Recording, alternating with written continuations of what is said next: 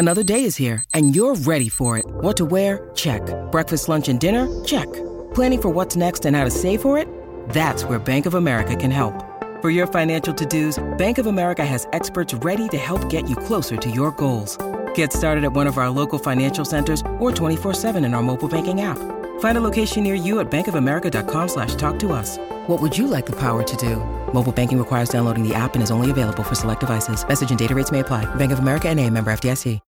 Think you know the Brooks Ghost? Think again. Introducing the all-new, better-than-ever Ghost 16. Now with nitrogen-infused cushioning for lightweight, supreme softness that feels good every step, every street, every single day. So go ahead, take your daily joyride in the all-new nitrogen-infused Ghost 16. It'll turn your everyday miles into everyday endorphins. Let's run there. Head to brooksrunning.com to learn more. When you need mealtime inspiration, it's worth shopping Kroger, where you'll find over 30,000 mouth-watering choices that excite your inner foodie. And no matter what tasty choice you make, you'll enjoy our everyday low prices, plus extra ways to save, like digital coupons worth over $600 each week. You can also save up to $1 off per gallon at the pump with fuel points. More savings and more inspiring flavors make shopping Kroger worth it every time. Kroger, fresh for everyone. Fuel restrictions apply. Oh, it's a goal. Who got the assist? Who got the assist?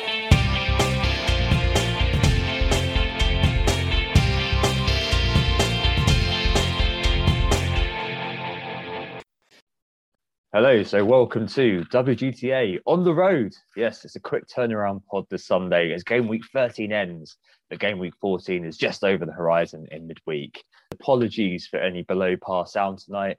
As you can tell, I'm not at home. I'm in a hotel room up in Manchester. I'm up here seeing my sister, so I have my microphone with me. I'm using kind of plug-in earphones, annoyingly. But it is what it is. It's one of those kind of things. I was out last night as well. Shout out to James at Planet FPL. I was out with him last night. So I might be less lucid today, and my voice is probably less velvety than normal, more husky. So sorry for any coughing, spluttering, anything else like that. That could happen on this pod this evening. Big shout out as well before we get going to the guys who were there last night. Zod, Sean, James from Season Keepers, Jimmy, Claret FPL, met him in real life, really nice guy. Gary, Johnny Pringle, Andy and Leon. I even met Heskebo in person, Anthony, who I can confirm is not Em Heskey. Yeah. Good to know. The funny thing is that all the Northerners pissed off about 10 o'clock and it was just me and James, like the two Southerners, drinking till midnight. And then we went off and found fried chicken at 2 a.m. A nice place called Dixie's opposite the station. The glamour of podcasting life. I felt for James there as well with the Burnley game called off, but there you go. Anyway, we are Who Got the Assist. I'm Tom. You can find me on Twitter at WGTA_FPL. My co-host is Anthony at FPL Stag. The league code is 2IP43T. Oh, you're right, Anthony. Snowy here in Manchester and freezing cold. What's it been like in Dublin? It's been cold, but fortunately it hasn't been as cold as it is in some of the north of the UK. So whilst I was at the FAI Cup final, the Irish FA Cup final this afternoon, and did nearly lose fingers because it went extra time, and penalties indeed. So I had the full run of an afternoon in Dublin in the freezing cold. It still wasn't as cold as it was over there in England. And of course, there was no question of the game ever being called off, which of course happened for the first time in a very long time. We had a Premier League game postponed to do with weather. So that was an interesting one too this week, and obviously has had a bit of an effect on scores, in particular when it came to those Spurs players. So an interesting game week, and kind of brings us very quickly to the next game week too, of course, with fixtures on Tuesday, Wednesday and Thursday this week. So all is well. But based on that quick turnaround, this is going to be one of those short pods where we quickly run through some correspondence, listener questions, and get this thing uploaded basically for people to listen to. And so with that in mind, let's start off straight away with the game week reviews. I think you're first actually. I mean, a decent all-round performance this week. Alan deep already. Yes. Unfortunately. Yes. Yeah. Alan deep unexpectedly, but he came in for Son. Wasn't one of Alan's finest performances in terms of FPL, but look, these things happen. Even the greats don't necessarily have a great week every week. I was kind of lamenting my score because I felt like a 55 was a decent score. And then I kind of had a quick look at our Slack mini league and I see that quite a lot of people got into the 60s and I'm just missing out. And the real great absentee in my side was Diogo Jota. Now, I thought when Bukayo Saka got one goal for me, I thought, okay, well, that's probably the Jota problem mitigated for the game week when he'd obviously scored before Jota even played. But no, unfortunately, Jota went and got a brace. And so he kind of smashed my score downwards and meant that no matter what happened, really, I didn't have a great week. I was also maybe missing out on decent goalkeeper points because as we flagged in last week's pod, I joined you on Guaita. That didn't work out well. 1 point. If I just hung on and actually just kept Sanchez, for example, now he'd have done better over the few weeks than Guaita has. So that's a bit frustrating. I had Cancelo and Rudiger, but they were my only two City and Chelsea defenders. So that kind of meant I didn't have the big clean sheet wipeout that a lot of people would have had who were doubled up on, or even tripled up indeed, on those defenses. I did have Ben White for 6 points, which was good, and I had Trent Alexander-Arnold for 9 points. I didn't get as much out of the Arsenal defence as others did, though, I guess, especially through Ramsdale. So whilst there was a little victory there, it wasn't exactly a fantastic one either. Saka, as noted in midfield, Rafinha with a 3-pointer, Salah captain for 12, Tony up front for 9, and Gabriel Jesus with another unfortunate 2-pointer. It kind of continues to happen for him that he does well, the points are there, but he doesn't seem to get them. And I kind of feel like there's a double figure hole in him in every single game you watch him play. Yeah. And indeed, if Champions League games counted, then he would have had a double figure hole against bloody PSG in the middle of the week. It's just like it's there. He is getting the chances. He's just not taking them. Or the world is conspiring to have, his own teammate in the way in the form of Phil Foden, who gets the goal instead. These sorts of moments continue to happen to him while I've owned him. And so as a differential, he just really has not paid off. But anyway, 55 points, it brings me up about 10% of my rank, let's say, to, mid 5 just on the high 400Ks, which is, it's fine, but I do want to be pushing on at this stage, 476K to give that precisely. So 797 points in total. Yeah, fair play. I mean, I didn't do too much better than you, to be honest. 57 points to me this week. Really, it's all about the transfer. There's a bit of added spice this week. So a bit of a mea culpa. I reversed Gundogan and got Jota in last week. I think it was on the Thursday night. He was rising to 7.6. I had perfect money to do it. I looked at the non-pen XG for Liverpool again and noted that it was a massive amount. I think it was 10 non-pen XG above everybody else's, basically, especially above City. I looked at Jota's data again and just thought, objectively, I need to get that done, even though I've been digging myself a bit of a hole about him. And I did it, and it felt great, obviously, yesterday when he scored the brace. I felt a bit hot under the collar today, though. Gundogan, goal and assist, 13 points. One less point than Jota. So 1 point profit for making that free transfer. Hooray! I guess if it had turned out, that Gundogan's undershot Jota a little bit further, I'd be saying something like, it's really important not to be stubborn. And I felt it was best for my team not to be doubling down in the bad position. But I guess the proof of the pudding is in the eating. And maybe I could have left it and had that second free transfer for this midweek. But I feel like I needed to go for it and get Jota at that kind of 7.5 kind of entry price.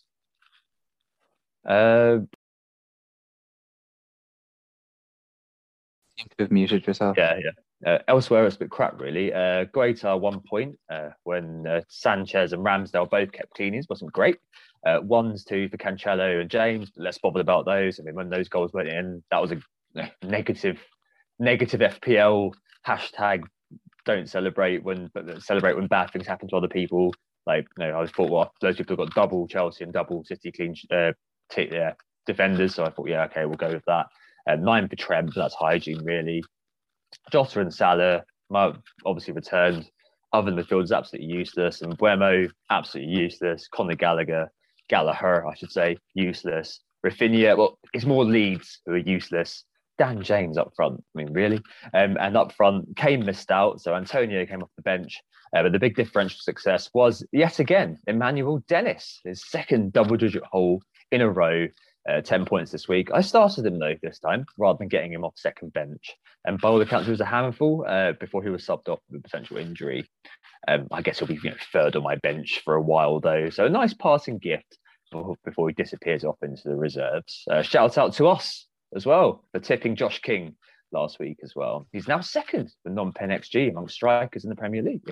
In FPL, I should say, actually, according to FBref. So, yeah, Very, very nice. And Mr. Joshua King, all those Norwegian football fans going wild. Those striker fans, Anthony, absolutely loving it.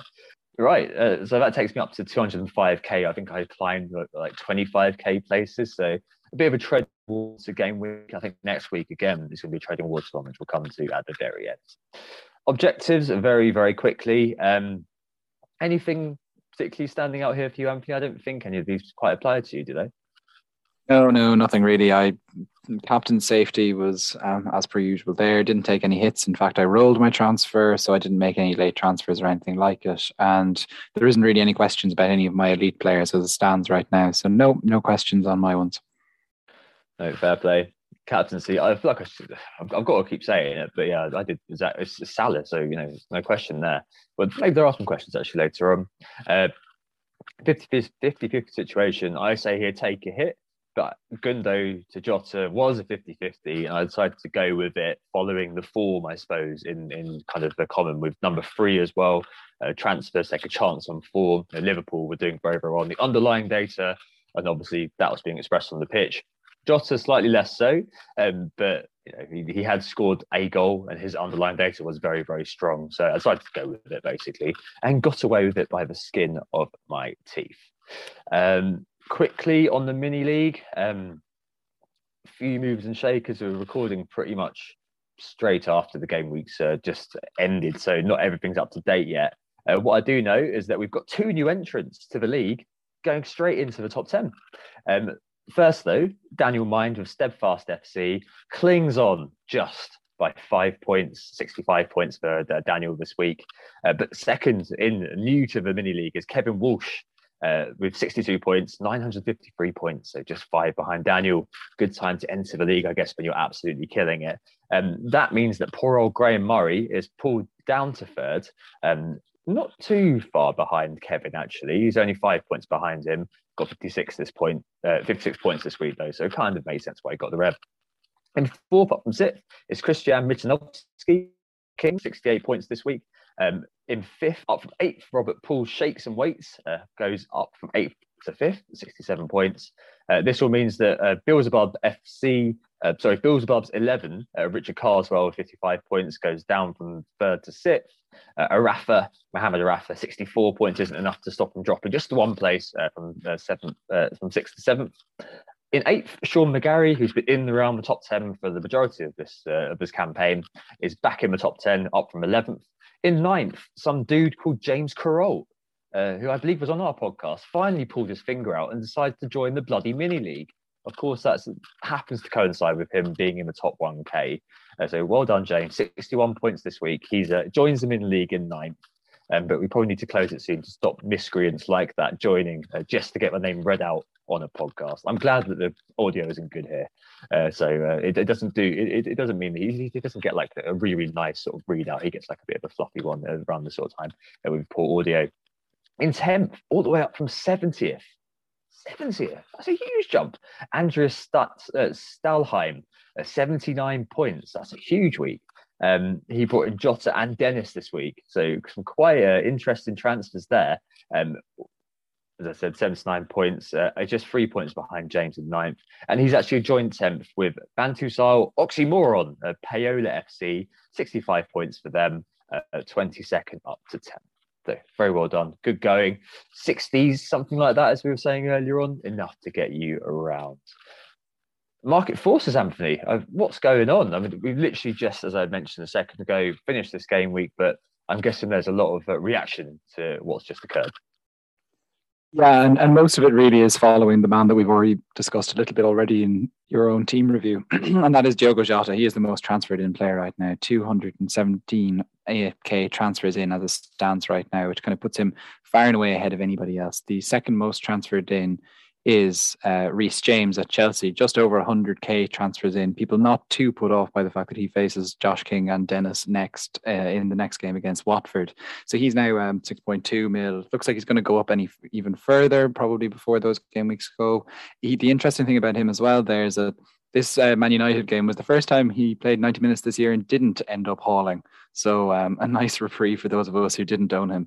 Then it's really a smattering of players making up the rest of the top 10 and top 5 in terms of transfers in, with about 50-ish K transfers in. Those kind of just will name a few of them: Conor Gallagher, Bernardo Silva, Trent Alexander-Arnold, Cancelo, and the aforementioned Dennis is also in there too.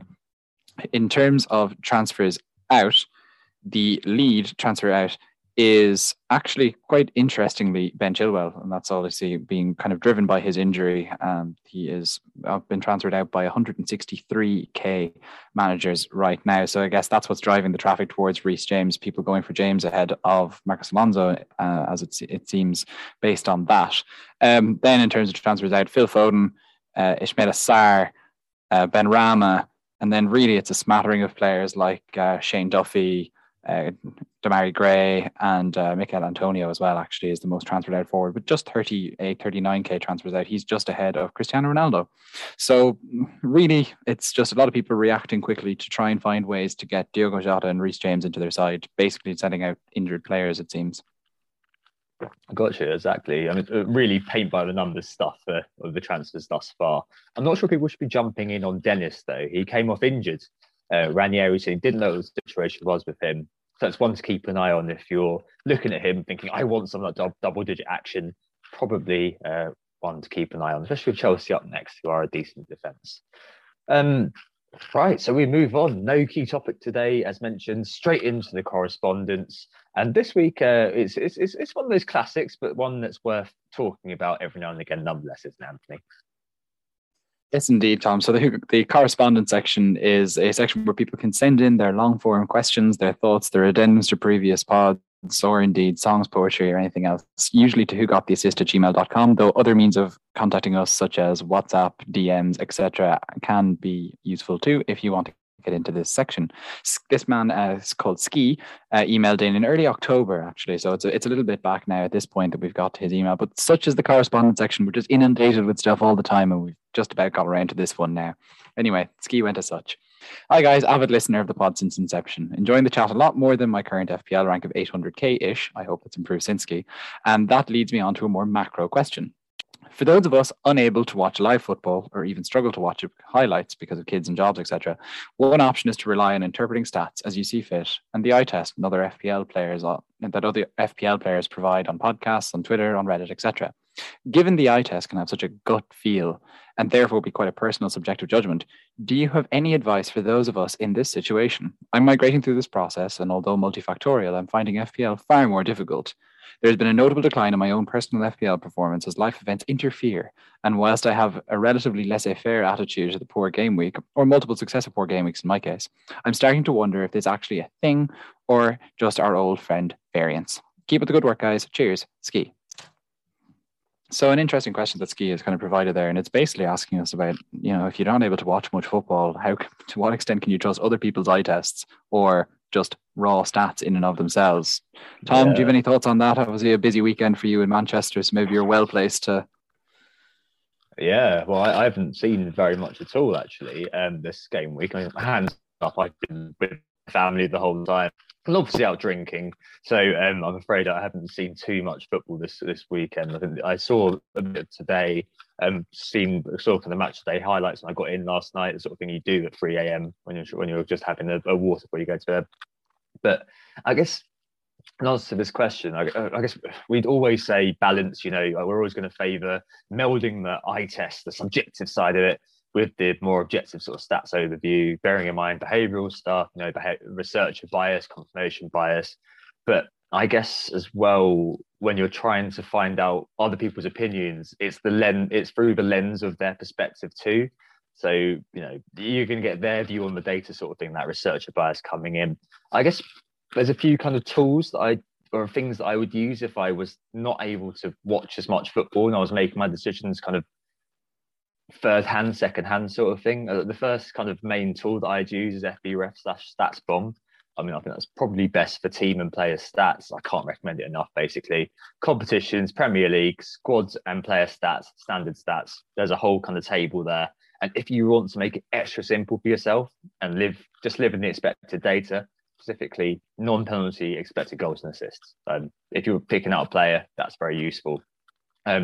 Use that as a measure to judge what you do next. So, they rarely lie. I mean, you might get the oddity like my pal Brian Mbeumo, but mostly they're fairly dead on Jota this week. And it's an advantage in some ways. You're shorn of that personal subjectiveness, things that have plagued me in the past. So, I've hated watching Jota in my team in the past. So that came into my thinking last week when actually I should have made a more objective decision. FPL voices wise, including ours, there are very many out there. I just say don't overcomplicate and stick to the handful you genuinely trust. For example, I was saying to James last night that I listened to those guys as kind of a counterweight to us, kind of like a check and balance to see if, what our data-centric, mostly analysis has said is backed up by their sort of eye test reporting of the games. And normally, this season, we've kind of synergized pretty well. Similarly on socials, if you trust someone or find something particularly handy, like Big Man, Because, Fred, FPL Architects, Corf FPL, they do, those game week preview threads. If you like them, if you trust them, stick to them. And finally, there's one other thing you can look at, which we do cover every week, which is the market. You can just follow it. I know it sounds a bit sort of overly simplistic, but there's always going to be, a reason why players are being brought in. I mean, there are always those sort of duddy weeks where things make zero sense. You remember a few weeks ago, people were shifting Ings and Alonso after 5 weeks of them not playing and buying Antonio for some reason. But normally points correspond to ownership, and normally points correspond to ownership rises. So if you're not sure, you haven't had time to really look at it, there is wisdom in the crowd, although I'd understand if you were kind of reticent. So there you go, FBref/StatsBomb, being selective with your sources and the market. Those three things, I think, would be kind of the way that I'd get around not being able to watch as much football as I'd like. To be honest, Tom, I think you've pretty much very succinctly put together my own thoughts on this as well. So there's very little for me to add, only that I'm very reticent to rely on pretty much anybody's eye test. I just find that people look to see what they want to see often. They're so frequently, they especially when it's FPL managers we're talking about, they give their takes based on FPL points, not what actually occurred, unless it's something glaringly obvious. There's never really much given for good performances or things looking good. It's very much just what occurred, and therefore the opinion is kind of edited and sculpted to tally with that. And so with that in mind, I'm very reticent to rely on others, and I think I'm becoming more and more data heavy the further I go on with things. That said, I find that, opinions of others are very useful for if you're just trying to kind of get an idea of what's going on with the team formationally, or in terms of which players are more likely to be nailed week by week. If you don't watch a team,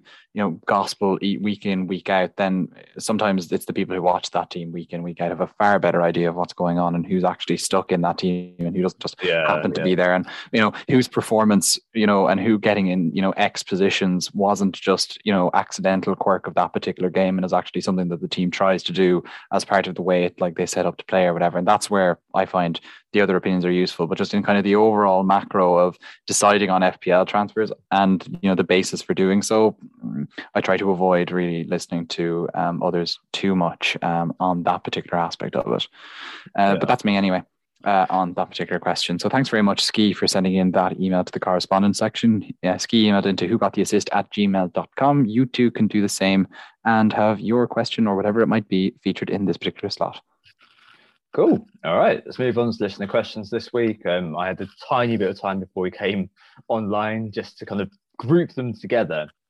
The thing is that obviously there's a few sort of, I guess, little bits and pieces here and there to run through, rather than there being, maybe there's one kind of overarching question that we'll come to in just a bit.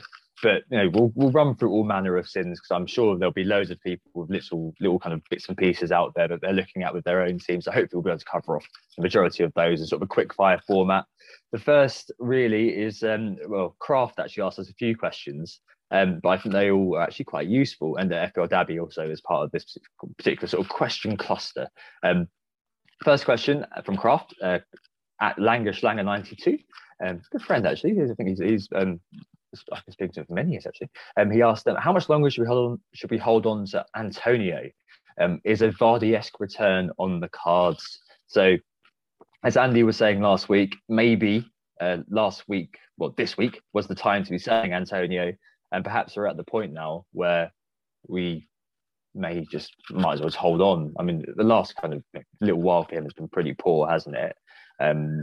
Really, it's not been it's been one of those things that I've had other things to do elsewhere, so he's just kind of stayed there. But game weeks 1 to 3, Antonio scored 40 points, 8 returns. Between game weeks 4 and 13, he scored 25 points and only got 2 returns. So how long, Anthony, do you think he can dine out in people's teams on that kind of game week 1 to 3 explosion?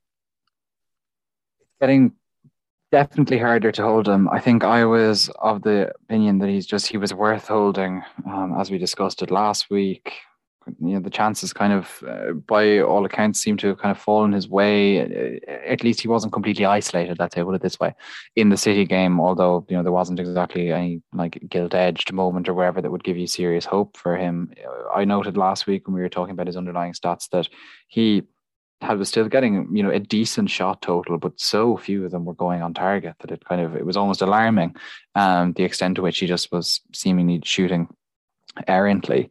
Now with Brighton up next, okay, that's a tough enough game. The Chelsea game is tough, but then you've Burnley away, and that's kind of a game that you might want to have him for. And the Brighton one even isn't of itself all that, whilst Brighton are always, statistically quite decent, you'd always fancy a robust forward like Mikel Antonio to make hay while the sun was shining there.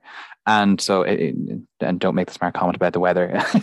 That indeed be sun shining. You just wouldn't think that he'd miss out. And I think this is what you were saying about with Antonio last week, Tom, is that he is the type of player that you wouldn't be surprised to see him score against anybody, and so therefore, as a matter of anything, you're just like, we'll just leave him there and wait and see what occurs. There is maybe, this is what we were talking about last week with an issue with him, is that where would you go to next with him? And I'm still not sure if there's, very clear answers there. Okay, you could say the Watford forwards. This wouldn't be the week that you'd want to get one of the Watford forwards in when they're playing Chelsea. Former underlying stats be damned. And so with that in mind, is it a punt on like a Callum Wilson because they're playing Norwich, for example, that you'd be looking at? And this is kind of what Andy was getting at. Is just like, this is why you wouldn't be selling him necessarily right now. I'm inclined to stay a little bit longer personally, purely because of all the value that's tied up there. That it's just like, I can't turn back if I do sell him, but I have fires that I want to put out that mean that I'm not looking to sell him. Just maybe run through some of Kraft's other questions about Jota. Should he be a priority for those of us who don't own him? I'm starting to feel very foolish not owning him this week, and I'm kind of looking, because I have a Saka injury and I've now got my 2 free transfers. I'm kind of in a decent position to trade up, find some money, and find a way to get him into my side. And so, with that in mind, I think even just as it's not even a coverage thing, because there's still a decent EO advantage to having him in the side, but it's just as much as anything, just because the Everton game isn't the type of one that you would expect him to be rotated for. And then after that, Liverpool have, Wolves, Villa, Newcastle. Like, it's a decent enough run of fixtures that you wouldn't be too sad about being doubled up on the Liverpool attack for. And so with that, I'm thinking maybe I'll just get him. And then the other question was about Sancho. No, not for me. Just United need to figure out what they're doing a little bit more before I would ever think about bringing in any of their attackers. Not to mind Sancho, who presents such a budgetary problem to get him into your side that I just don't think it's worth doing personally. Yeah, I mean, Jota, just to mention, has jumped up to second in the Premier League this season in terms of non-pen XGI. He took Sadio Mane to this week. So at that price, the judgment I made wrongly and then corrected, I suspect loads of people will be looking at that. And Everton have been so poor defensively. I mean, they were a little bit better today, but Liverpool as well, their attacking numbers, their underlying data is so good. But you look at that Everton game and you think that could be a massacre. I thought the Southampton game could have been a massacre. I could see Liverpool winning that game by 3 or 4 goals, and Jota's involved in the moment. Like, classic Jota, he didn't get the hat-trick, basically. It was just him getting in his own way. But the numbers that game speak for themselves, to be honest. Sancho Wise, I mean, Dabby said, great United fixtures. Sancho's playing well. Everyone got on Son and Kane for the new manager bounce. So surely we should apply that logic to Sancho. I think I agree with you in a few ways there, Anthony. I'd also say that Son and Kane have that FPL pedigree. There's also going to be obviously upheaval now. We don't know how Rangnick, you'd imagine that Rangnick is going to be playing statistically, he's probably his best player in Sancho and building the team around him. But we simply don't know. And I think that it might be useful to give it a little while yet, just to see how it all fits together. Because it could be, that Rashford's a better option. It could be, that someone from left field, a Van der Beek or a Martial could come out of the wilderness. We just don't know at this moment how Rangnick is going to be setting up. Good run of fixtures are coming. We know that we've scouted them out pretty much at the start of the season. Maybe a bit too much of an eager beaver though to be buying him straight away. So I agree with that completely. Pick and mix number 2. Camran asks, should we stick to Ronaldo or swap to Kane/Vardy? I think that just to cover that off, I think we're probably both going to agree. There's not really too much going on in the striker slots right now, apart from Vardy's sort of renaissance this week to some extent. I reckon you just stick to Ronaldo now, wouldn't you, Anthony? Would you? I'm not sure if I would, to be honest, stick to Ronaldo just like that. Okay. The Arsenal game is going to be a tough game for United. The fact that Ronaldo came off the bench was interesting, to put it mildly. It's just like where is that going with Carrick for the next? Just where are they going with this? Are they finally trying to do what the sensible thing with Ronaldo and make him a glorified super sub? Because I think that seems like the most structurally sound thing to do with the team. I don't think they can. But I ponder the extent to which he will continue to be nailed through this Christmas period. Whilst the fixtures are unbelievable there, right now I just feel like you're probably bleeding points trying to make space for the now 12.4 mil forward that he is, with still an awful lot of uncertainty about how United are going to stop the rot, how United are going to play against packed defences, because they can't really seem to string together complex moves. And whilst they've been very good at finding a magical spark every so often in games this season, it's just obviously proved not to be enough for Ronaldo to justify his price up to now. And so I think I'd like to see a little bit more before getting him. Now, the thing is that what Cameron was asking about Kane or Vardy for him. Okay, yeah, Vardy's had a good week. Leicester have pretty decent fixtures coming up. Spurs, you could say, have decent fixtures coming up, but like Kane hasn't had a good week in a long time. So with that in mind, I guess I'd point him towards Vardy if he wanted to put his money into an elite player, but maybe there's midfield options that might be better worth your budget right now. Yeah, okay. No, certainly makes sense. I mean, Kane's got 2 newly promoted teams next, so if you want like a small bang, could be worth looking at. But as you said, Vardy's one of those where you've got the longevity of the pick and you've got a bit of money to play around with. So, I mean, there's an argument to stick with Ronaldo and just kind of think, well, the good fixtures to come in. Depends if you've got other fires to put out as well. Obviously, it's very kind of team specific. Yeah, I mean, I'd be tempted to just kind of give Kane a couple of weeks, but I mean, that's probably just legacy of me thinking that Kane does well against newly promoted teams, which he has done in the past. Maybe that kind of new manager bounce is finally going to come, Anthony, for Spurs. Who knows? Yeah. Right. Wolf asks, the _21 Wolf, what do we do with Foden? It feels like limbo. He says he's already got my beloved Jota in his team. So Foden owners, I guess you're holding out hope that man is going to be fit on midweek. Obviously, if you do have Foden and you're kind of looking at Jota, that's the move probably to make at the moment. It's just an obvious one. I wouldn't overthink it too much. But if you're in a situation, Anthony, where you do have Jota, you've got Foden sat there, I mean, would you be advocating, side shuffle to Gundogan perhaps, or Silva, or would you be kind of saying to go elsewhere? Yeah, it was quite interesting to see Bernardo Silva having such a prominent position in the market forces, just for the type of player he is. He chips in with 5, 6, 7 goals a season, and he's more than able to get a few assists, but he isn't really the type of player you think from an FPL perspective, and so he certainly isn't one I'd be thinking about. Gundogan having a big haul definitely kind of brings him into sharp focus in a way that he hasn't really been so far this season. Certainly it hasn't been like the Gundogan period of last term up to now. But there are arguments to be made for getting him into your side, and just the fact that, just given the amount of injuries that City have in their midfield, he seems to be relatively nailed as City midfielders go. So you've got Villa, Watford, Wolves, Leeds, Newcastle in the next few for City. And so it'd be nice to have some attacking coverage with them. Like, for that reason, I'm keeping Jesus in my side no matter what I seem to do, on, similar grounds. Mahrez, ditto, you could kind of point to as an option. But I think either way, you'd be looking to sell on Foden. The question is if you'd look to any of the other midfield options. I don't know, Tom, do you think that some sort of gamble that wouldn't involve getting, let's say, Son into Wolves' side might be worth doing? Bit of a punt on a James Maddison type character who's obviously had a very good game for Leicester this week, and with those good fixtures that Leicester have coming. I'm not so certain. I'm not so certain what the clear trajectory is. If I was to say, I would say try and find a way to get Son personally.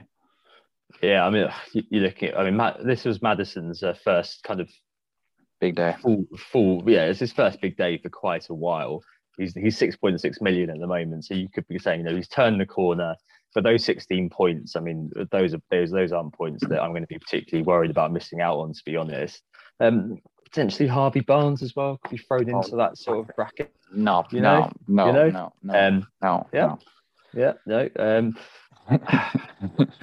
know you hate the guy.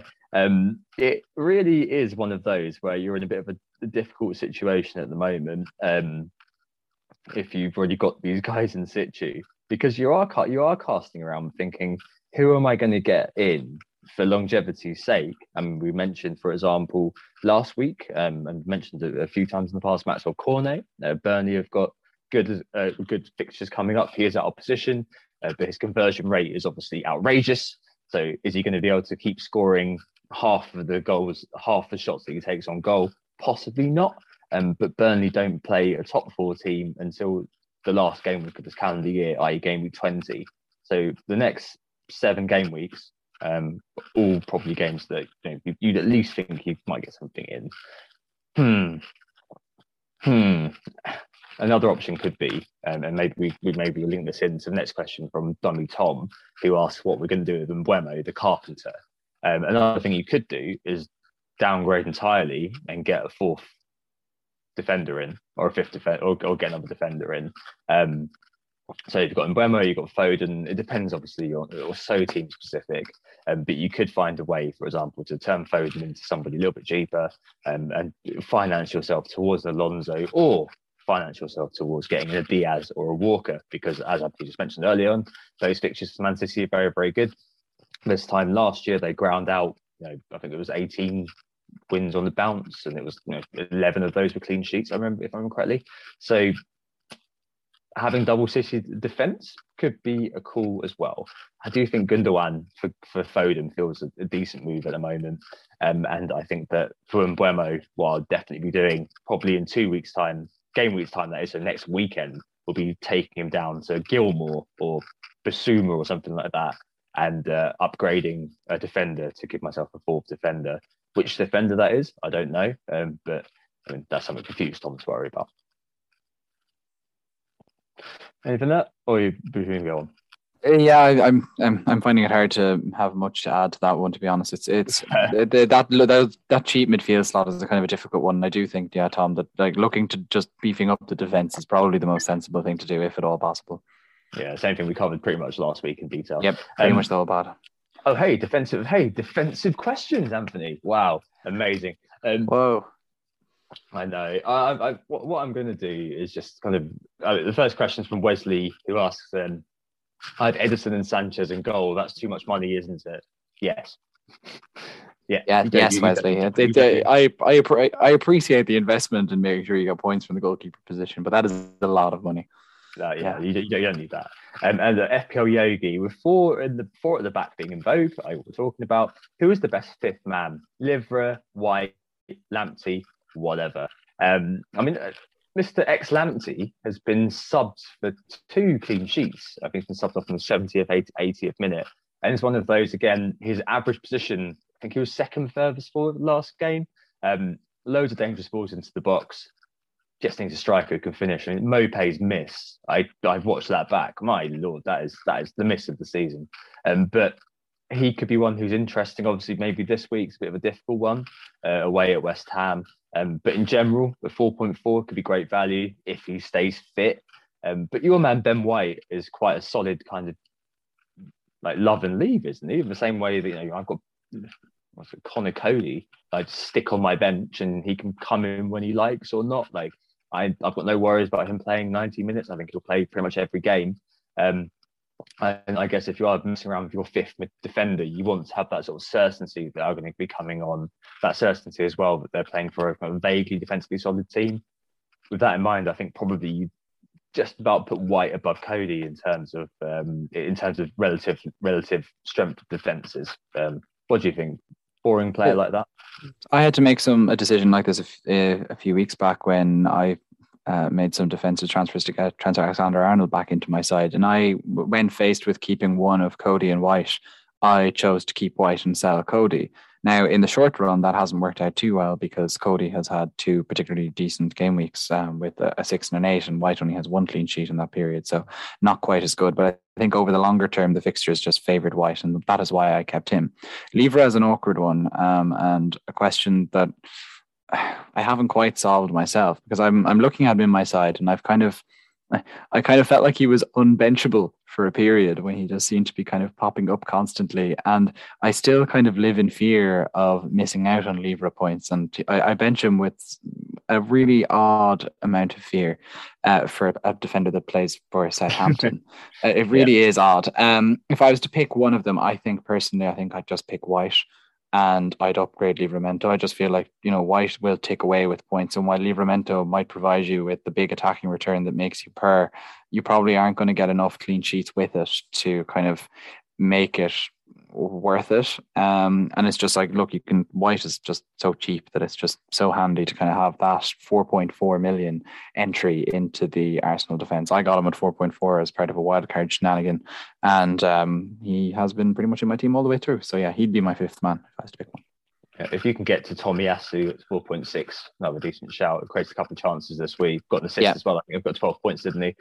So another one that if you can reach, could be worth doing. But maybe you'd be looking at Tomiyasu and thinking, why aren't I playing you? I think it's all about kind of what you're comfortable with. That's why I'd say someone boring like White, Cody, sort of player you're happy to bench. You're not going to be worried about the points that you've left on the bench potentially with them. Cody got 8 points for me this week, 6 points for me last week.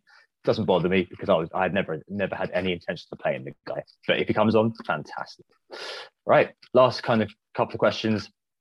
Salah captaincy. So FPL Bow and game weeks 10 to 13 has been the Salah permacap era. But 14 players have scored more of the same number of points as Salah during this period. How long will the fear of one goal in 4 games? How long will Salah be our captain for, basically? And Jamie at Weeds 1990 asked something very similar. With Salah cooling off slightly, can we finally risk other captains, Anthony? I think maybe we should probably tie this into our transfers and captains too. This week, hey, there's the captaincy armband. It's on Mo Salah for your bus team. Yeah, I think that is as much as anything, just because, if I was to be hit by a bus in the real idea of the bus team, I'd be just quite happy to just leave that armband there ad nauseum. Even when he's at the AFCON, I think he might still find a way to score goals in the FPL. So with that in mind, I'm kind of just kind of struggle to do anything but put it there. I do think we're actually moving towards a position where we can consider moving the armband away from Salah. At the end of the day, it was never banned. It's just that it just came to the point that I think there was such an understanding, I guess, around everyone that Salah's points were going to keep going, and we all just collectively agreed that we were just going to captain him for a while. And that period seems to be now passing. And I think, the fact that this question is coming in and we're entertaining it kind of fills with that. Now, the thing is that, okay, whilst Salah hasn't banged really big numbers in the last few weeks, he has returned in literally every game he's played, like going back donkeys. And that kind of means that, okay, one return plus a second return means that you're probably into the big double figure haul territory where he gets bonuses and everything. And unless you've managed to really hit a home run with your other captaincy, you're going to get annihilated.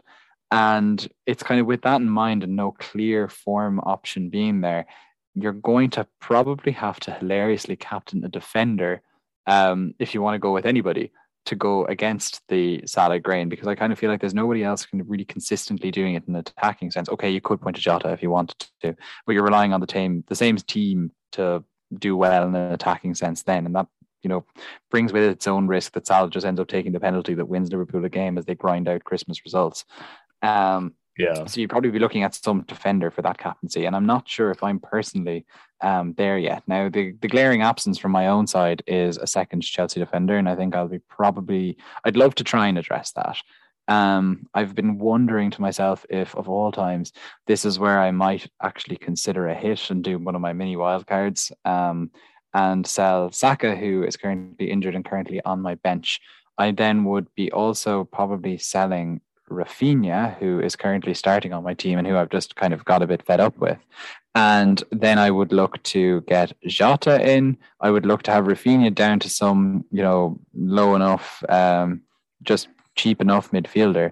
And it would be probably Livramento, who would then go up to probably Reece James. Although maybe I'd consider a double Man City defense. I kind of need to really kind of think that through. I feel like the double Chelsea defense is the one I would go for, even if the fixtures aren't necessarily as good there. Those wing backs have just been getting so many points that I think it's hard to ignore. So that's where my head is at currently. I know I said about selling Rafinha, in that the other player who is potentially on the chopping block and who would provide a little bit more funds and who there's an obvious replacement for is actually Mikel Antonio, and that would be Josh King then, which is be kind of hilarious, but it's just basically there's a lot of money locked up in him, and I could kind of do something interesting. So I think more likely than not, I will end up doing 3 transfers this week is what I would say. But I think the captaincy will stay with Salah because I'm a wimp. Yeah, I think he's still got that massive EO, hasn't he? It's very hard to look around it. And as you said, he keeps returning. Even if they're not explosions, he keeps returning. And if you watch Liverpool games, look at the underlying numbers, that explosion could come in any game. And as you say, you need to have that home run, even if it is, you're talking about kind of your Reece James captaincy getting you a 32-point blinder and Salah getting an assist. That could happen. It could happen. The likelihood is, though, that it probably won't. And as you say, the EO vacuum that is Salah will suck up all of your rank and leave you tumbling. Maybe game week 15, Spurs versus Norwich, if they look a bit better against Brentford. No, you just don't know what Spurs can do. Exactly. Game week 16. United versus Norwich again. These are both games that you could be looking at it because at the end of the day, Salah's got Wolves when Spurs have got Norwich in game week 15, and Salah's got Villa at home. The return of Gerrard when United have got Norwich. But at the moment, it's obviously very good to have the captaincy split because that means you've got that sort of leeway to make your way up the ranks. The problem is with that is that it comes with a bit of a risk, and it's nice at the moment in some ways. I do like it at the moment because you can cheer on pretty much all of your players apart from Trent, pretty much, who's just his points might as well not exist. So I think that as it stands, we leave on Salah, but we can start to kind of consider thinking not doing it. But I think there's going to be Salah's kind of residual captaincy all the way up to AFCON. It's probably going to be over 100% every week. So every time you do kind of think about coming off Salah, it's going to be a really well thought out and considered decision to do so, in my view. Perhaps not something to do kind of at 10:59 on a Saturday. At my own team, I also have the captain on Salah, obviously, and I am doing the opposite to you, and I'm rolling, I think. And there's lots I want to do, and oddly, this week, my plans all hinge on Andreas Christensen of all people. Yes, I've still got him. And if he played today versus United, I probably would have I'd probably be thinking about taking -4, but he didn't. So I'm going to assume he plays versus Watford. So I've got that Chelsea double defence. I think I'm just going to leave it. I've got Cody first bench against Burnley as well. So if he doesn't play, then I've got like a decent sub coming on. But my team is achingly template. I mean, it comes to something really when my differentials for next weekend, so for midweek, are Christensen and Guaita. Those are probably going to be my only 2 differentials because I've got Guaita in goal, James, Cancelo and Trent plus Christensen. In midfield, I've got Rafinha, Jota, Salah and Gallagher. And up front, I've got Antonio and Kane. So, I mean, Kane, I think probably still just about counts as differential, but it is, it's achingly template at the moment. So I think it needs 2 free transfers. I think I need to do something with it to kind of make it into a team which can be a bit more sort of offensive in terms of the rank. But I don't think midweek with a hit is going to be the place to do it. So I'm going to leave it this midweek with a decently serviceable team and go into it. This really isn't. This isn't like very clearly itchy fingers time for you, like Tom. Like just to give people a perspective. Like after game week 9, you're at 794k. Now after game week 13, you're at about 194k. That's a pretty significant drop or a significant improvement whilst moving towards the template. The benefit maybe of actually being on the template is that not everyone is on the template. Yeah, that's it. I mean, I think that there are a couple of players who are probably missing. I mean, there's no Arsenal defender. We spoke about that earlier. I didn't have either of the goal. Guaita in goal, bit of an abomination. I mean, one thing that is kind of coming to my mind a little bit more is potentially going 4 at the back, but 4 at the back in a different way, i.e., putting Ederson in goal, and for the great Man City fixtures. Like I'm liking that more and more. Plus, I know a couple of people who have Ederson in goal. I've seen my record with goalkeepers this year and are begging me not to put Ederson in goal. This makes me think I want to put Ederson in goal.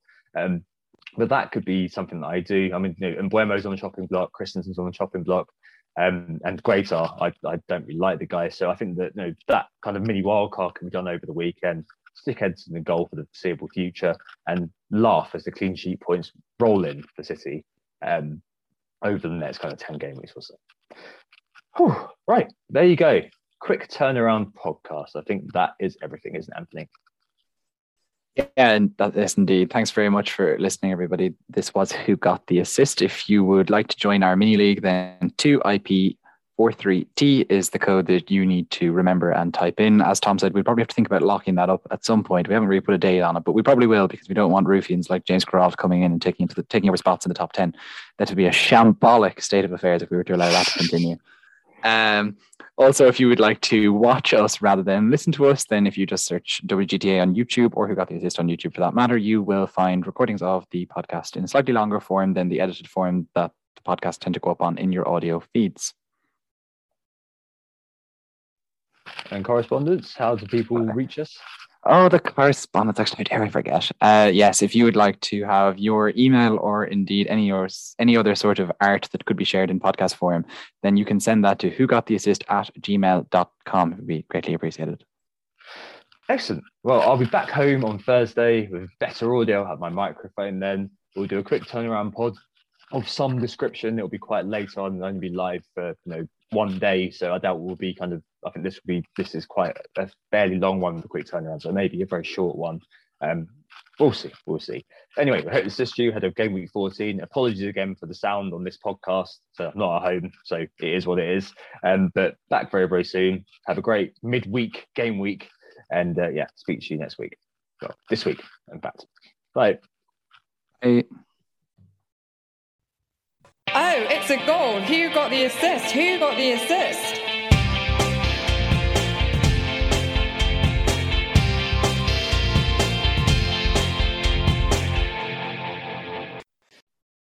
Sports Social Podcast Network.